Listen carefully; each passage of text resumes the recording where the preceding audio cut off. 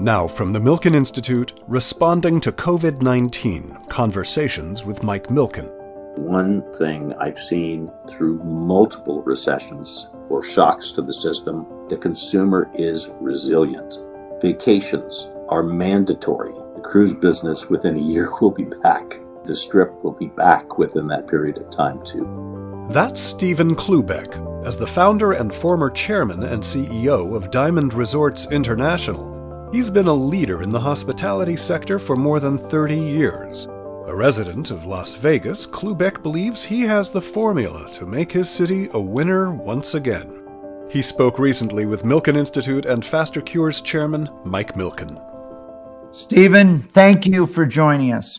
Thank you for having me. Stephen, one of the things that's been so unique is your insight into the consumer, but also your willingness to serve, particularly in times of crisis. I'd like to go back to after the financial crisis, when you became kind of the de facto Secretary of Tourism for the United States. Take us back to that point in time, and then we can start to think how that is reflected today. I was honored to take on the role. It was a public-private partnership, the first to be set forth, marrying government with the hospitality industry. After 9/11, international visitation plummeted to an all-time record low of close to negative 20%. Tourism for the United States is approximately 24% of our exports. It's larger than the agricultural business.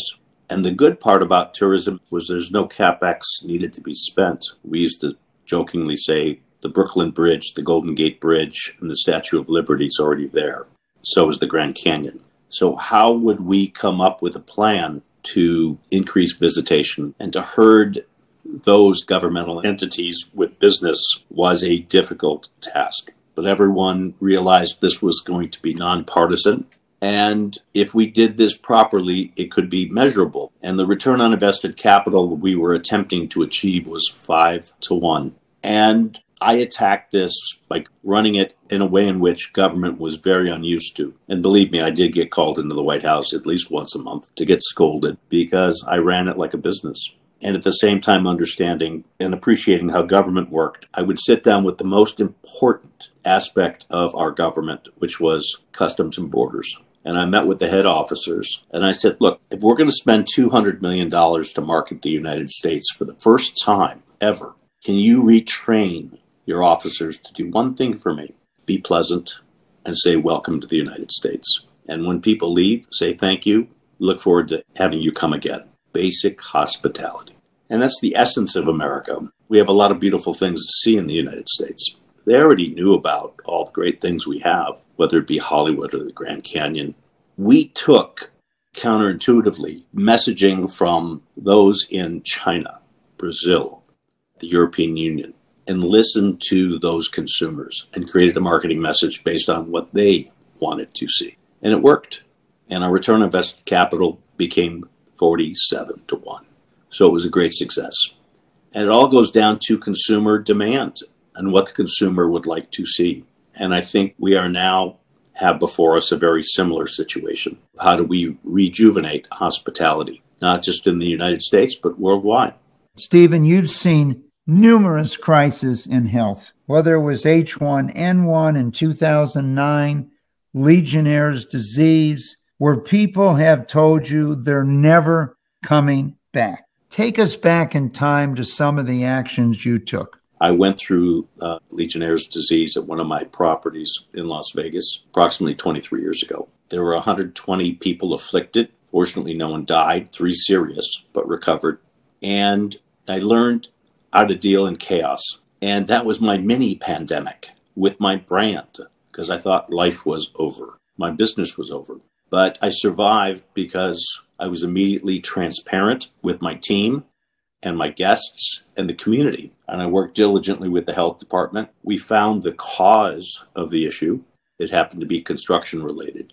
And we rebuilt the brand because I not only was transparent, I communicated every day, sometimes twice a day, and I never lied. Ended up not only living through that, growing the business and thriving. Honesty and trust are very important in chaotic situations, and there are those that rise to the occasion where others fail or crawl under a rock. The former is much wiser than the latter. Stephen, you've once again taken on responsibility for your home state, Nevada. This state is dependent on tourism, maybe more than any other state. What are the state's business and political leaders thinking about the reopening process and timing? What are your views? We've now been quarantined for approximately 40 some odd days with a very small incidence of cases, and we've mitigated death. We've saved lives. And when we started, I told the governor, we have only two things to worry about right now and nothing else matters: containment and remediation. And then the next steps, I said, were make sure the basic needs of the state were met: food, water, shelter, and then, of course, police power to enforce the laws and keep people obedient. And I told the governor and leadership, that's all we need to focus in on, and don't listen to everyone's divergent views. And once we accomplish that, we can talk about reopening. We're 90% touristically motivated, economically motivated to get it together quick, because the cash flow bleed is monumental every single day we're not open. So how do we open properly? We have to make sure that our healthcare systems are working properly, our supplies are sufficient, that our first responders are taken care of, make sure our infrastructure is working properly, which it has been through this, but that everyone's healthy. We have over 155,000 beds on the Las Vegas Strip. And I'm sure the businesses will open extremely methodically with low occupancy. They have to, number one, Mike, make sure that their employees feel safe. The employees will then make sure the guests feel safe. And when the guests feel safe, they will come back. And when they come back, the airlines will fulfill the demand for the community. But I'm sure we'll rely on drive-to states coming in, no different than 9/11 when I went through that crisis. And we ended up having no one on the Strip because there was no air travel, and we had to open back up to just a drive-to destination. And then we bridged into airlift back into the community. The prognosis for large events is unknown. The prognosis for conventions is equally unknown, because that's going to take the confidence of companies that will be sending their employees and guests to our community. But this is the same for Orlando and Chicago, the other two large markets for conventions. Stephen, when the world thinks of places like Las Vegas, they think of the largest hotels in the world. They think of the most elaborate entertainment in the world. Investors throughout the world are interested in when they can fully open the casinos and when the customers will come back. And you talked about when people feel they're safe,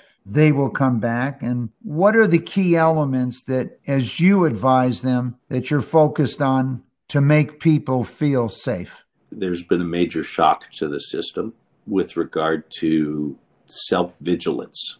And that's going to take a little bit of time to wear off, where people feel safe. If you provided, for example, Mike, a restaurant that didn't provide social distancing in tables, I don't believe the consumer would go to that restaurant at this juncture. Perhaps that'll wear off in 6 months, 8 months, a year. It will wear off. The consumer, in my opinion, after doing this for decades, has a short memory. And the one thing I've seen through multiple recessions or shocks to the system, the consumer is resilient. Vacations are mandatory. And I believe the cruise business within a year will be back. I truly believe that. And I believe the Strip will be back within that period of time too. Since we have listeners all over the world, you're talking about Las Vegas Strip. The Strip, yes, the Las Vegas Strip. Now, you wrote a book, The Meaning of Yes. And what are your communication skills that you would apply if you were running these businesses that not only have locations in Vegas, but around the world?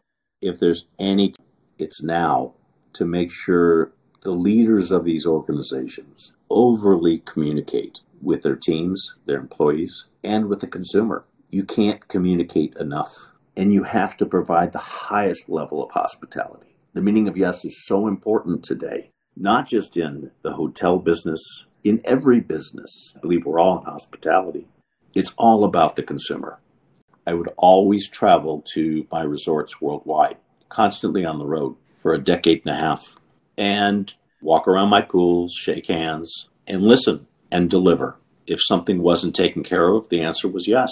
And I went so far as to put my business card at every front desk with my live email and my live cell phone number. And it became counterintuitive because all my executives said this would be the destruction of our company. And yes, the first week was a little hectic with incoming emails and calls.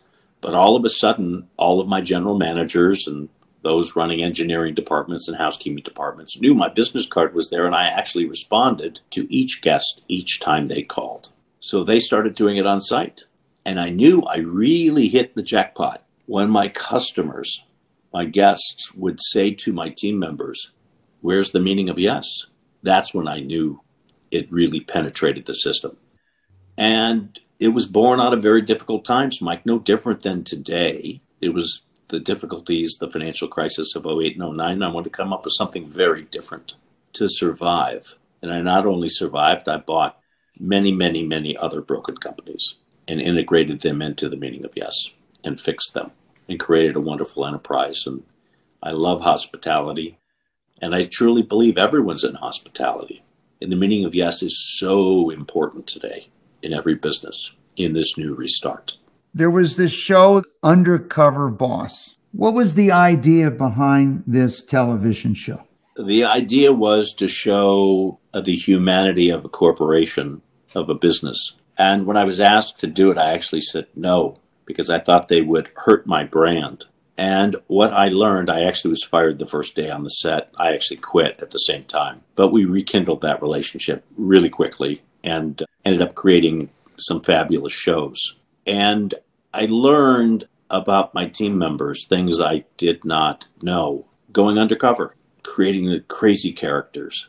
And then at the end of the show, and could reach out with the goodness of my philanthropic heart to help those in need in my company. I created a crisis fund within the company to help all of my team members, which was monitored by different folks to teach philanthropy within my company. It was probably one of the best business experiences that I had ever done that I was afraid to do at the beginning.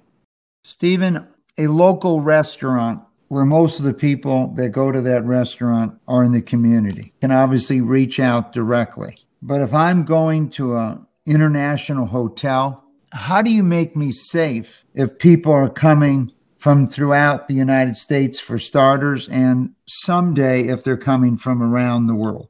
Well, I think that goes to how you retrain your team members in reservations, at the front desk, at the valet, in corporate sales, to ensure those that you're soliciting that your resorts are safe, then prove it.